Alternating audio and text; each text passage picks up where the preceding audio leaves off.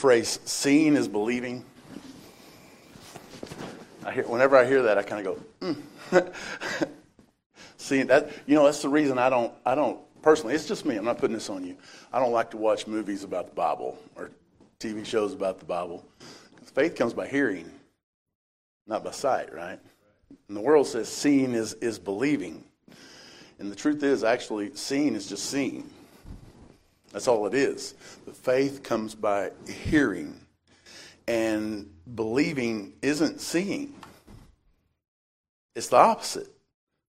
It is believing something without seeing it.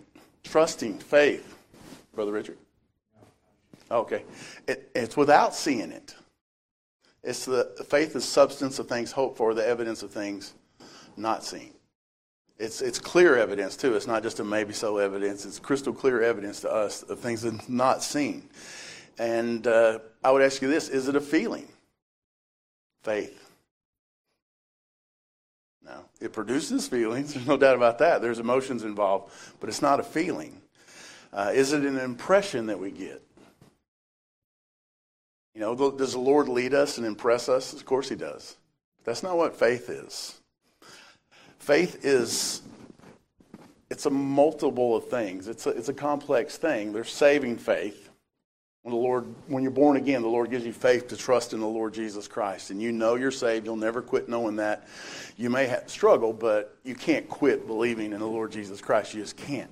God gave you that. That's saving faith. And then there's the aspect that faith is the same, on the same plane as repentance. It's like the opposite side of the coin. Faith and repentance come together. They're inseparable graces. You turn from your sin to a new life, to believe in God and trust in God. It goes together. And then there's walking by faith every day, trusting His Word, trusting in the Lord, looking to Him for everything. And then there's the faith, which is the doctrines that we believe. The faith that was once delivered to the saints. The faith. And then there's the aspect that faith is Christ. You read Galatians chapter 3, when faith came, that's talking about Christ. There's a time came when we have something we can really tangibly get a hold of in the gospel more than they did in the Old Testament. And that's called faith also. And considering that, then it's multifaceted. And it's not the easy way to live your life. As Christians, that's our battle. I believe that's our battle, is to not live by what we see. Satan's like a roaring lion seeking whom he may devour. And I've thought a lot about what's he devouring, Brother Larry. What is that? It's your faith. He wants to gobble it up. That's what he wants to take your faith and gobble it up. He can do that. He can throw you off. I would say to define faith is not necessarily simple, but it can be. To me, the more I grow in the Lord, the more I see in God's Word, it's just to rest. Just to rest. My faith has found a resting place. Not in device nor creed. Not something I do or something that's not necessarily a doctrinal thing. It's in Christ. It's a person. Resting in the Lord Jesus Christ. James told us, I'll show you my faith by my works. But the faith isn't the works. See, it's a resting in the Lord Jesus Christ. So I want you to consider this morning, first of all, just this thought that faith isn't a feeling, something you feel. It's resting. It's depending. And we take God at His word. We trust God's word, what it says. We believe it. Should we not? Has it ever let you down? Has it ever been proven wrong in any way? What happens to our feelings if we do not do that? You ever experienced that? Feelings take over. So do you see the difference between faith and feelings? But by faith, we have peace. Look in Romans chapter 1. Hold your place in Psalm 46. Romans chapter 5.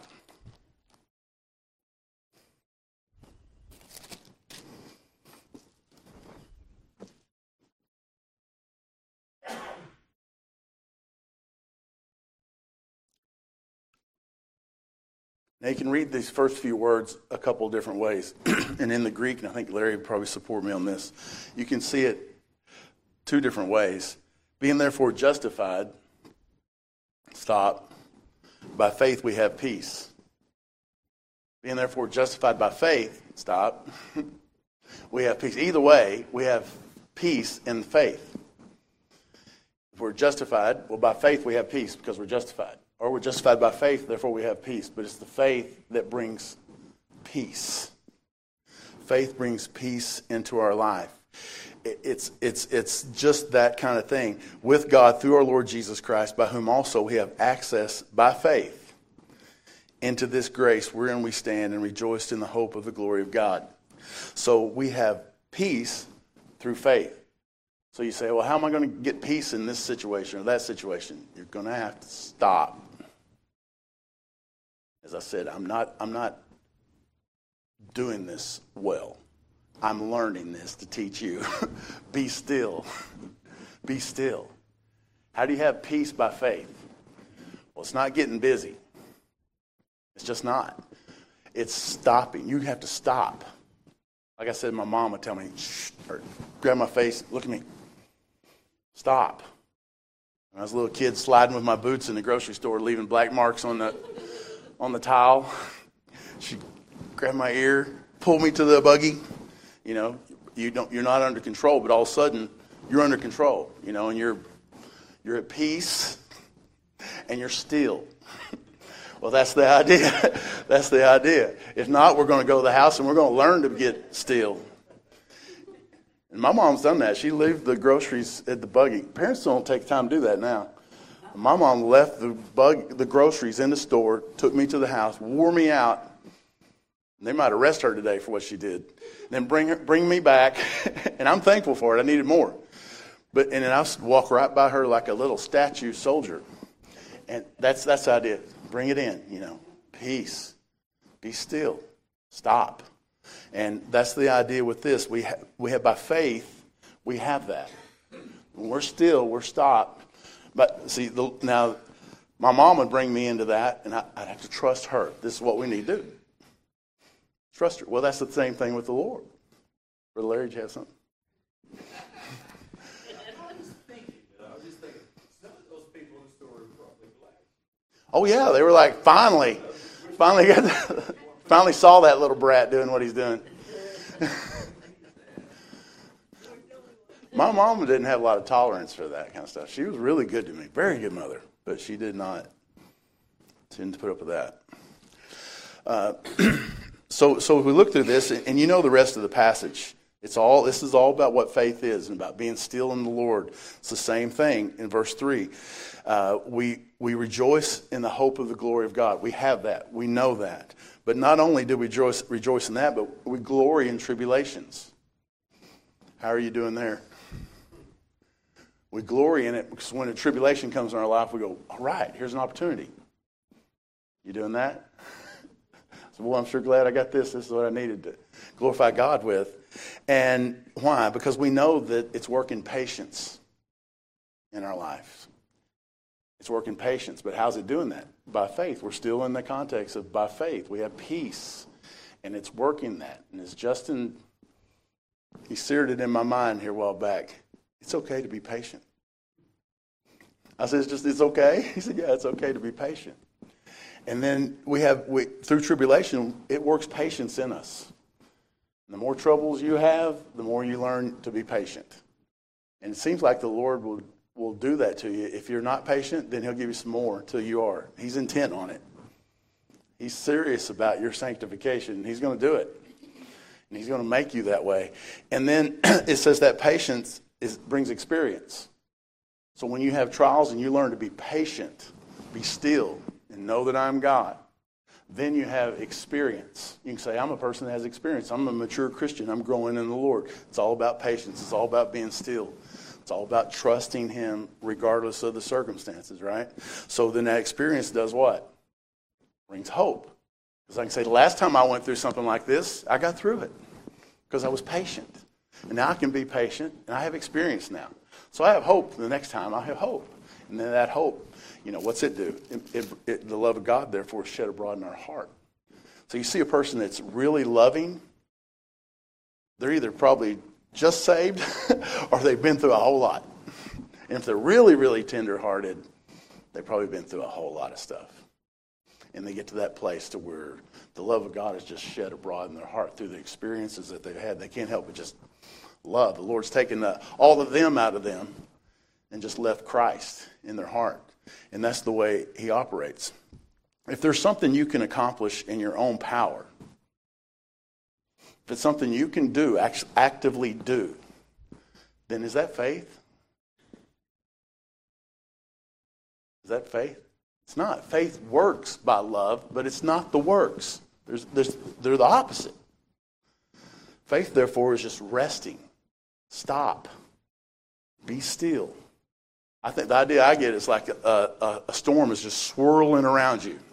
You ever felt like that? Like it's just a storm is just swirling. Either it's grief in your heart that hurts so bad that the tears are welling up and you just like feel like it's going to collapse on you. And you just stop. For some reason, you're safe. Stop and look to the Lord. Maybe it's other people coming at you, things in life. Maybe it's Satan just nipping at your heels. Whatever it is, the storms of life are swarming around you, and there's like this safe place. And that's what verse 1 of Psalm 46 says. God is our refuge. Just stop. Give it to him. Will he take care of you? Of course he will. He will. If there's something that you do in your own power, you say, okay, here's the list. And this is what's wrong with psychology, philosophy. Because they study human behavior and they say, if you'll do this, then this will fix this. And it sounds so good. And in the world, it might make sense. But when you start doing, that means you're taking control of it. And as a Christian, it's not your job. You're not trusting God if you're trying to take control of everything. And now, by the way, I said, I'm not the example for this. I'm just learning. I'm not the example of this. I like to fix stuff. And I keep sticking my finger in the light socket, getting shocked. I like to try to fix it. But as a mature Christian, the more we grow, what it's all about is just stop. Stop. You have to stop. And you have to give it to God. And it's deeper than that, and I'm going to get to that in a moment. And that's the basic, though. Give it to the Lord. And that's what everybody says. Just give it to the Lord and leave it with the Lord, which is not easy to do. So then, does faith operate in the realm of things that are actually possible? Think about it. Faith is where it's impossible. There's nothing you can do. As soon as you recognize that, the better. Faith operates in the realm of the impossible. It's the substance of things hoped for, the evidence of things not seen. What's not seen is impossible in our mind, what we see. Faith begins at the very place where our power and ability ends. That's faith. And wherever you mix it, then you're tainting one or the other. It's either by faith or it's by works. It's one or the other. Salvation is either by faith or by works. Well, sanctification is either by faith or by works. Walking with the Lord, trusting him through trials is either by faith or by works. And you can have two types of philosophies on this as a Christian and teach. Well, okay, here's your problem. Here's what you do to get out of that.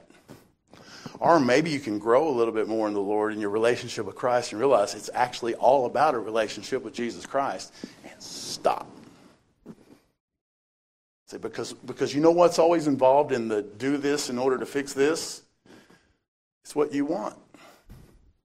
How to get what you want. And that's not what we're seeking. We're not seeking what we want. We're seeking what he wants. And the only way to do that is to stop, listen, pay attention, hush. You got two ears and one mouth for a reason, so you can hear twice as much. And stop and listen to the Lord and trust him. And so where our power ends, that's where faith takes over. And Jeff Harris was here last Sunday night, and he made a statement to me that I'll never forget. He said, God honors faith because faith honors God. And I've been thinking about that all week. This lesson came from his sermon last Sunday night. Just things I was thinking of when he was preaching. God honors faith because faith honors God. God's not going to honor you trying to take over your circumstances and just fix them because you can't help but want them the way you want them. And I haven't found that the Lord really really will get on my program. I haven't found him to do that. Sometimes he's gracious and they line up. But the best time they line up is when I stop and say, I'd rather have your way. And that's easy to say when things are going your way. I want your way, Lord. So faith honors God God honors faith because faith honors God. And without faith, what? It's impossible to please God. Impossible. So you trying to fix your problems is not going to do it. Yes.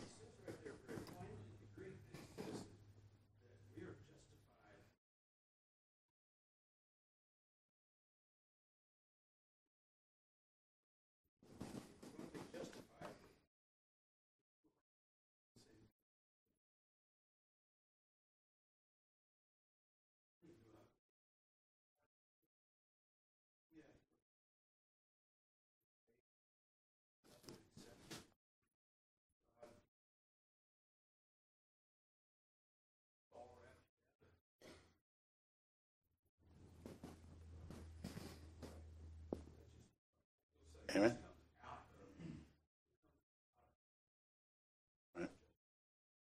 Right. So if you want to be right, it's going to be by faith, right? That which is not of faith is sin, regardless. Amen. Does faith say, I sure hope that the Lord works this out? Is that faith? No, that's me. That's the way I look at it sometimes. Well, I don't know. That's not it. You know. If there's a scripture, you know. It's just not in your timing. But you know he's going to do what he says he's going to do. You know it. That's what faith is. And faith primarily is sure that what God says is true. What he says is true, and God will do what he says he's going to do. That's what faith is all about. And then there's maybe some next level thoughts. Whose way is better? Yeah, we know that. Who has the wisdom to deal with circumstances, issues, situations?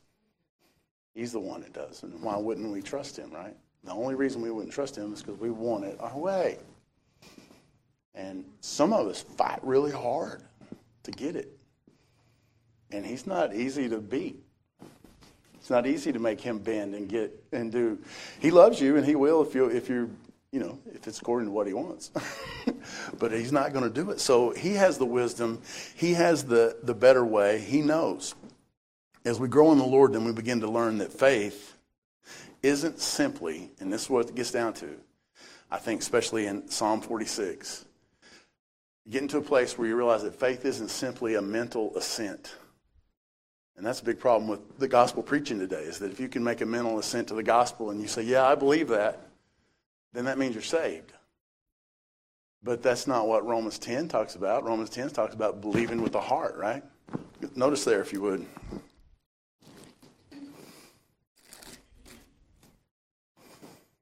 I know that the battles that we fight are in the mind, and the weapons of our warfare are not carnal, but they're mighty through God to pulling down the strongholds, right, and imaginations and things in our mind, and that we should let the mind of Christ be in us. That's true. But faith primarily is not just a mental thing. Notice Romans 10, verse 9. If thou shalt confess with thy mouth the Lord Jesus, and shalt believe what?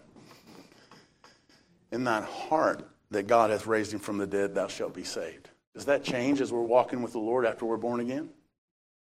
No, it's the same thing, right? If you believe in your heart. And what do we believe? We go right back to the gospel. We trust God with that. And then we're going to be saved. For with the heart man believeth unto righteousness.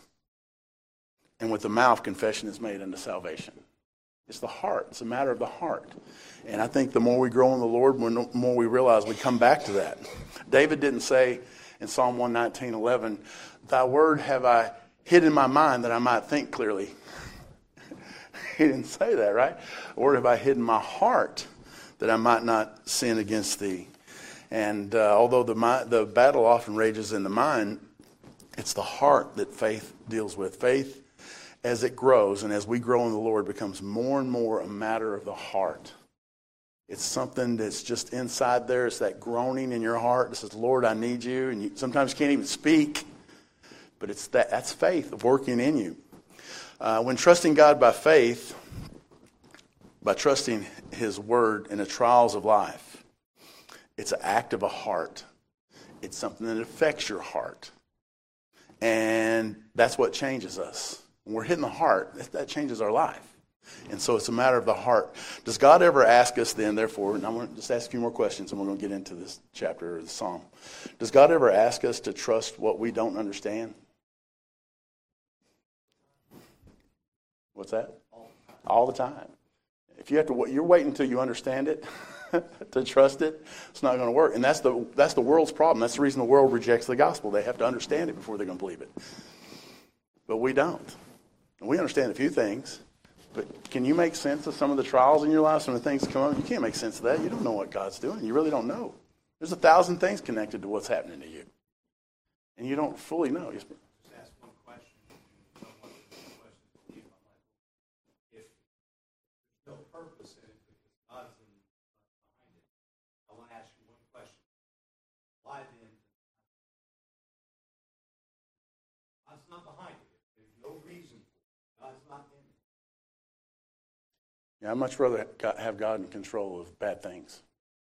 I mean, but it's very simple. God has a purpose for that night. Exactly, that's what I mean. I never know what it is, but that doesn't change the fact that God is in control of that and he has a purpose. Right. But if there is no purpose, then why? There's no good answer. No good answer. But right now is when we need to learn this and be equipped. Because in the midst of a 9-year-old having cancer, last thing you want to hear is some preacher walking in going, God's in control of this. That's what I thought. That's why I'm mad. Well, so we need to be equipped. We need to be equipped now, right? We need to have this and understand this. And so God does ask us to trust what we don't understand. If you're waiting to understand, it's not going to work. Or waiting for it to happen your way, it's not going to work. We're always not understanding everything. How often do our circumstances then pass our abilities, get past our abilities? Our ability to understand, our ability to fix it. I think it's always that way.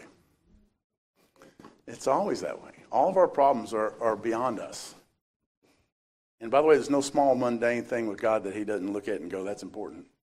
The big things and the small things are all the same to him. You realize that? So he cares about you in every little circumstance. You can trust him. Psalm 46 then.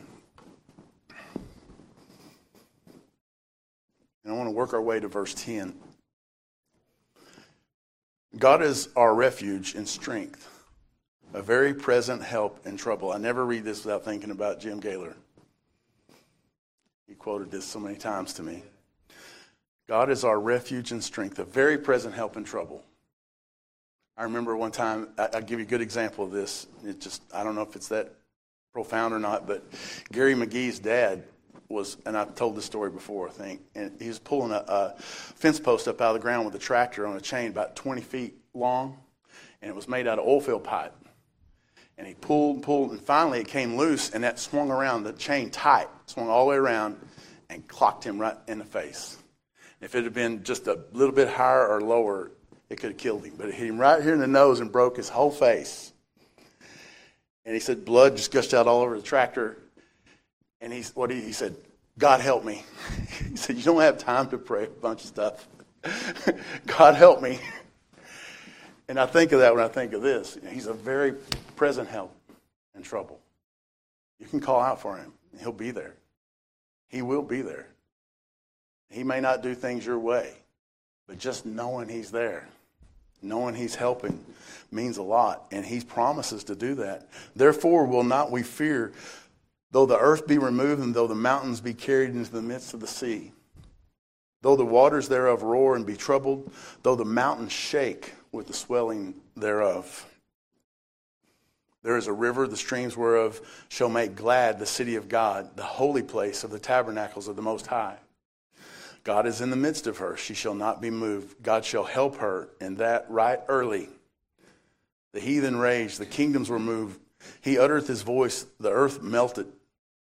The Lord of hosts is with us. The God of Jacob is our refuge. There are two things that it may sound like I'm really gathering a lot, and I am, to bring this. I want you to get this one thought ultimately, but it's just personal. I'm just sharing with you. There's two things that I've noticed in my ministry that ruffles people's feathers that I've taught and preached over the years, and I mean Christian people. One is, and I'm lumping these together, the unconditional love of God and the unconditional forgiveness on you. It's conditioned on Christ, but not you. God's love for you is unconditional. I mean, there's zero you can do or will do. There's nothing you can do to change it. Period. He forgives you. Can't take that back. You're always forgiven. People are afraid, really afraid to step out and say, all my sins are completely forgiven forever, no matter what I do. Well, people don't like it. They cringe. Like, you mean you can just sin all you want? Not when the grace of God's working in my life. I don't want to sin. That's another thing. God takes care of that in another way. That's what happens in my experience.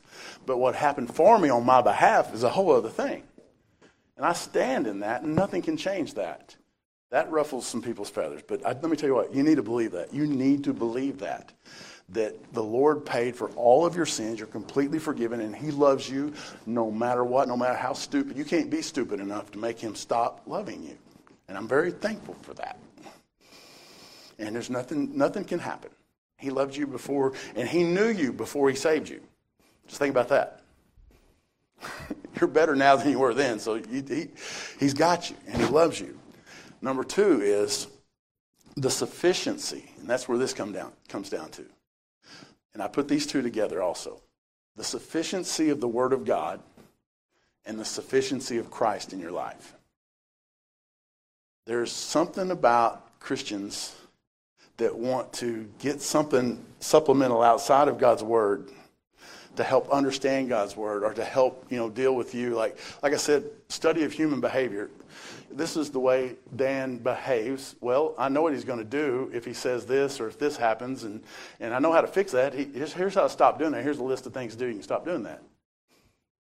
Now, that's all good and well if we're not talking about the Word of God and faith and trusting God to get through something. It's a lot different. It's stop. It's all about stopping, resting, trusting God. What does His Word say? Not you go do. There's plenty of do in the Bible, and we have responsibility to do things. But I'm talking about the issues of life. We need God to help us, and His Word is 100% sufficient. All Scripture is given by inspiration of God and is profitable for doctrine, for reproof, for correction, for instruction in righteousness, that the man of God may be perfect, complete, thoroughly furnished unto all good works.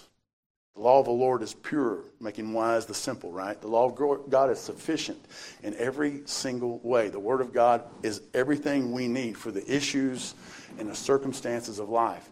Then on top of that, Christ is sufficient. The Lord Jesus Christ is sufficient. You are complete in Him, which is the head of all principalities and all powers. He has the preeminence. He's the head of everything. You're complete in Him. Everything you've ever needed is in Christ. Everything you need today is in Christ. Everything you're ever going to need in the future is in the Lord Jesus Christ. So therefore beware of philosophy and vain deceit, traditions of men, the rudiments of the world, the basic teachings of the world. Why? Because you're complete in Christ. And all the fullness of the Godhead dwells in the Lord Jesus Christ. So the Word of God is sufficient. You don't need any other supplemental information in order to help you with the circumstances and the issues of life. You don't need anyone else besides Christ to get you through. And there He is. And that's where we're headed with this be still. That's the next level beyond just give it to the Lord and trust the Lord with it. That's good. That's what that means. That's an Old Testament interpretation. You look at Psalm 46 and you say, be still and know that I am God. I'll be exalted among the heathen. Right? Be still. Stop. Give your problems to God. Trust Him. Give it up to Him and leave it there. And you've heard people tell you that your whole life. That's true. But when you come to the New Testament, we have so much light in the gospel. We know the Lord Jesus Christ. We know who Jehovah is now. We really know Him. That's on a personal relationship. We're sons of God now by faith. We have a familial relationship with God. And when we come to the New Testament and we see that in Jesus Christ, then be still takes on another level. That means be still and recognize the one that died for you at Calvary, the one that gave his life for you, sits in heaven on a throne, watching over you, interceding every minute, and you have a personal relationship with him. If you get out of this, you're going to start losing that. He's saying, hey, trust me. He's like my mom. Look, Karen. Give me your attention. Look to me. Keep looking to me. I'll take care of everything. Keep looking to me. And what happens when we try to fix things, we try to get outside of being still and knowing that he is God. And this whole psalm here tells us all the powers that he has to take care of everything. Whenever we do that, we lose a part of that relationship with Christ. It's all about a relationship with the Lord Jesus Christ now. And that's what being still is. And we can't be still in the New Testament age without thinking about the Lord Jesus Christ. We each have a personal relationship with him. And that's the great point. And he's sufficient to deal with all the circumstances of life. And the things in our life are not so complicated. They're not so complicated that we have to find other information. Why is it that you go to the Mardale's or a Bible bookstore and they got all these books on a shelf, and you go back a couple years later and they got a whole new set of books? Why? Because those other ones aren't any good. If they were good, you wouldn't need them. And I'm not saying it's altogether bad, okay? I'm not saying don't read books. I'm just saying it's just not sufficient. The Word of God is. The Word of God is sufficient. I'm not saying you can't learn some things, but it better be pointing you to God's Word, or it's not going to do you any good. If it's something extra, it's not what you need. The Word is sufficient. Christ is sufficient. We don't need anything other than that. And that's what being still is, because to not be still is to start looking outward, start thinking, what else can I do? How can I do this? I'm going to reason this out. How many times do you sit down, if you're like me, that may just be me, get a piece of paper, write down the problem. Okay, what's the possibilities here? What about, which angle am I going to come at this? Okay, I could do this, or I could do this, or I could do this, or I could do this, and truly watch his hand move. I remember, I was nowhere near understanding what he was saying, but when I was really young, Brother Roy Smith used to tell me, he'd say, teach your children to trust God, and whenever you're doing something, let them know what you're doing and everything you're doing, and trust him. And watch his hand move. He used that phrase a lot. Watch God's hand move. Well, if you're going to watch God's hand move, you've got to stop and watch it move. And now I'm beginning to realize what he meant. Oh, he will actually come into your situation, your circumstance, and actually start working things in a way you never imagined. And you look at it and go, that's God. That's got to be God. But if you keep monkeying with it, you stay frustrated, you try to figure out how to fix it, he's not going to do that. Because he can't, because you're in the way. Be still. Stop. Doesn't mean don't get out of bed in the morning. This means by faith in your heart. Trust. Stop in the midst of the swirling storm. Realize there's a shield around you. He's a refuge. Don't get out of that. Stay in that refuge and look to him. Look to the Lord Jesus Christ. You know who he is now in the New Testament. You know who he is. Talk to him. And he will help you. Think about this. If I was to write it out on a chart here, right? God made you. God chose you to save you. God sent his son to save you. What did you do for him to make you? Okay, what did you do to cause him to choose you, to set his affection on you? You better than the other people? Okay. And then what did you do to redeem yourself from your sins? Or did Christ do all that before you were ever born, right? Okay. Then over here, do we have a guarantee of glorification? We're going to be raised in the resurrection? Do you believe that? Are you trusting you to bring yourself up or him? So what's wrong with this little section here? Why can't he take care of this, where you're living now? If he does all this other stuff, well, this is where I'm at. This is hard. Harder than raising the dead? Harder than dying on a cross? Harder than creating you? It's not. He has that. He's got it all the way from the beginning to the end. And that's the idea. Be still. And that's the whole idea of this psalm. When it talks about, though the waters roar in trouble, the hurricane coming across the water, a tsunami, or the earth is shaking, turned upside down, giant earthquake, whatever it is. Stop. You realize he's got that? That's him. He's got it all under control. So that's the question we need to ask ourselves. Is he capable of doing that? Does he care enough? Will he do it? Will he do? That's what all this is saying. Notice here, I want to show you a couple of things. Verse 4. There is a river, the streams whereof shall make glad the city of God, the holy place of the tabernacles of the Most High. My understanding is this is the same lesson that Brother Jeff Harris gave Sunday night on Hezekiah, when he had 185,000 men coming up against him, and there's no hope, and the city was being besieged. You know, when they were being besieged, they had a well that Hezekiah had dug inside of Jerusalem. There was a stream, and they had plenty of water. The Syrians thought they were starving them out, but they weren't. And the devil may be thinking he's starving you out, this world, the circumstances of your life. There's a stream. There's a stream there that all that doesn't know about. And that's the Lord. When he talked to the woman at the well, he told her there'll be a stream of life, a flowing, living water flowing.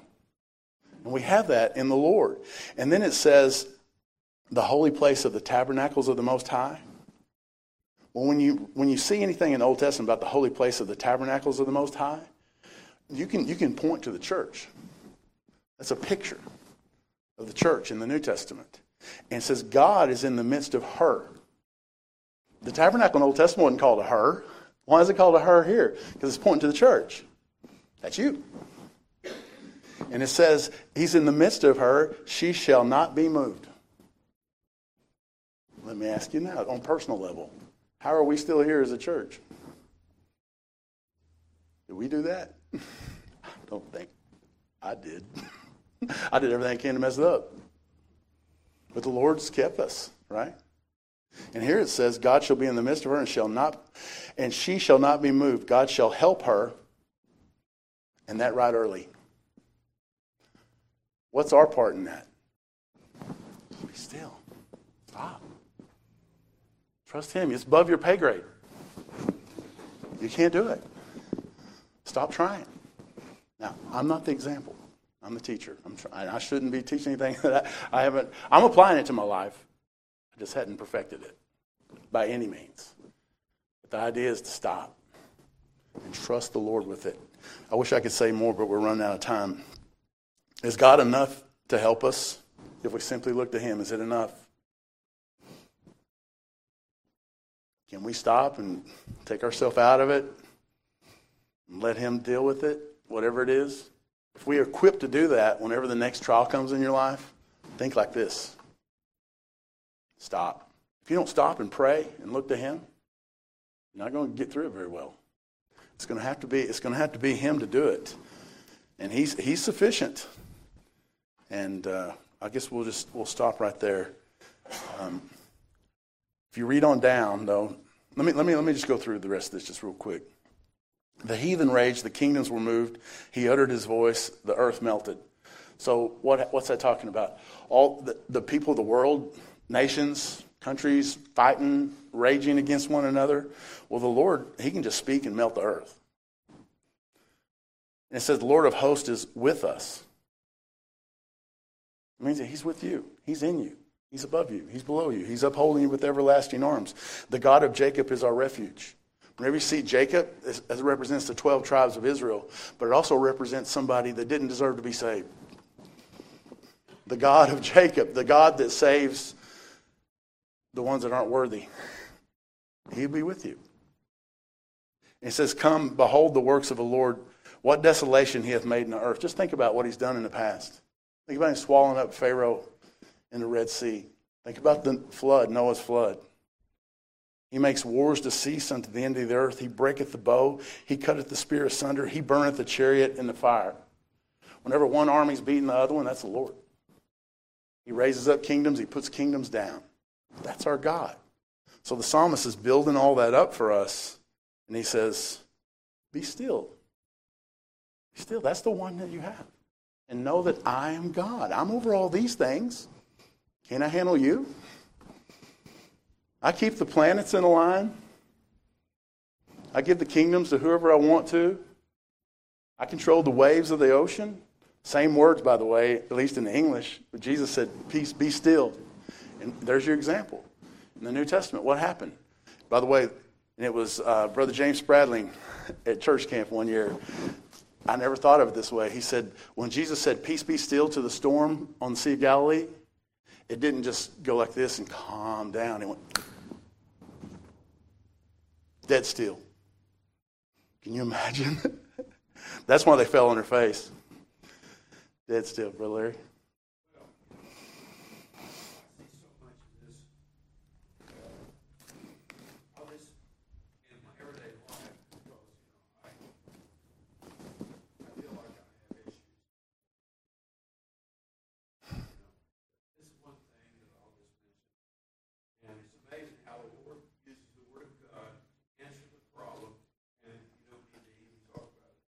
Right. I was concerned about my own financial situation. I brought it all on myself through the years, worrying about other things like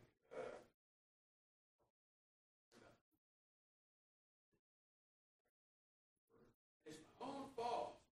And I'm sitting there studying about it and read my Bible. And I always, Lord,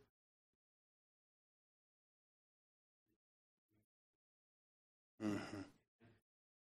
read the story where Jesus said, I would need someone to divide my inheritance up with me and my brother.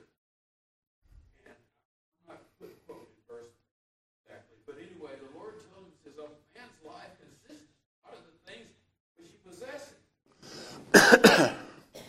That answered my problem. I quit worrying about it. And I thought, man, there's so many other things to worry about. I was going to worry. But he answered that question right away. I had peace. The Lord gives you wisdom, and you know it comes from the Lord. Amen. And those individuals, they need every day. Why so?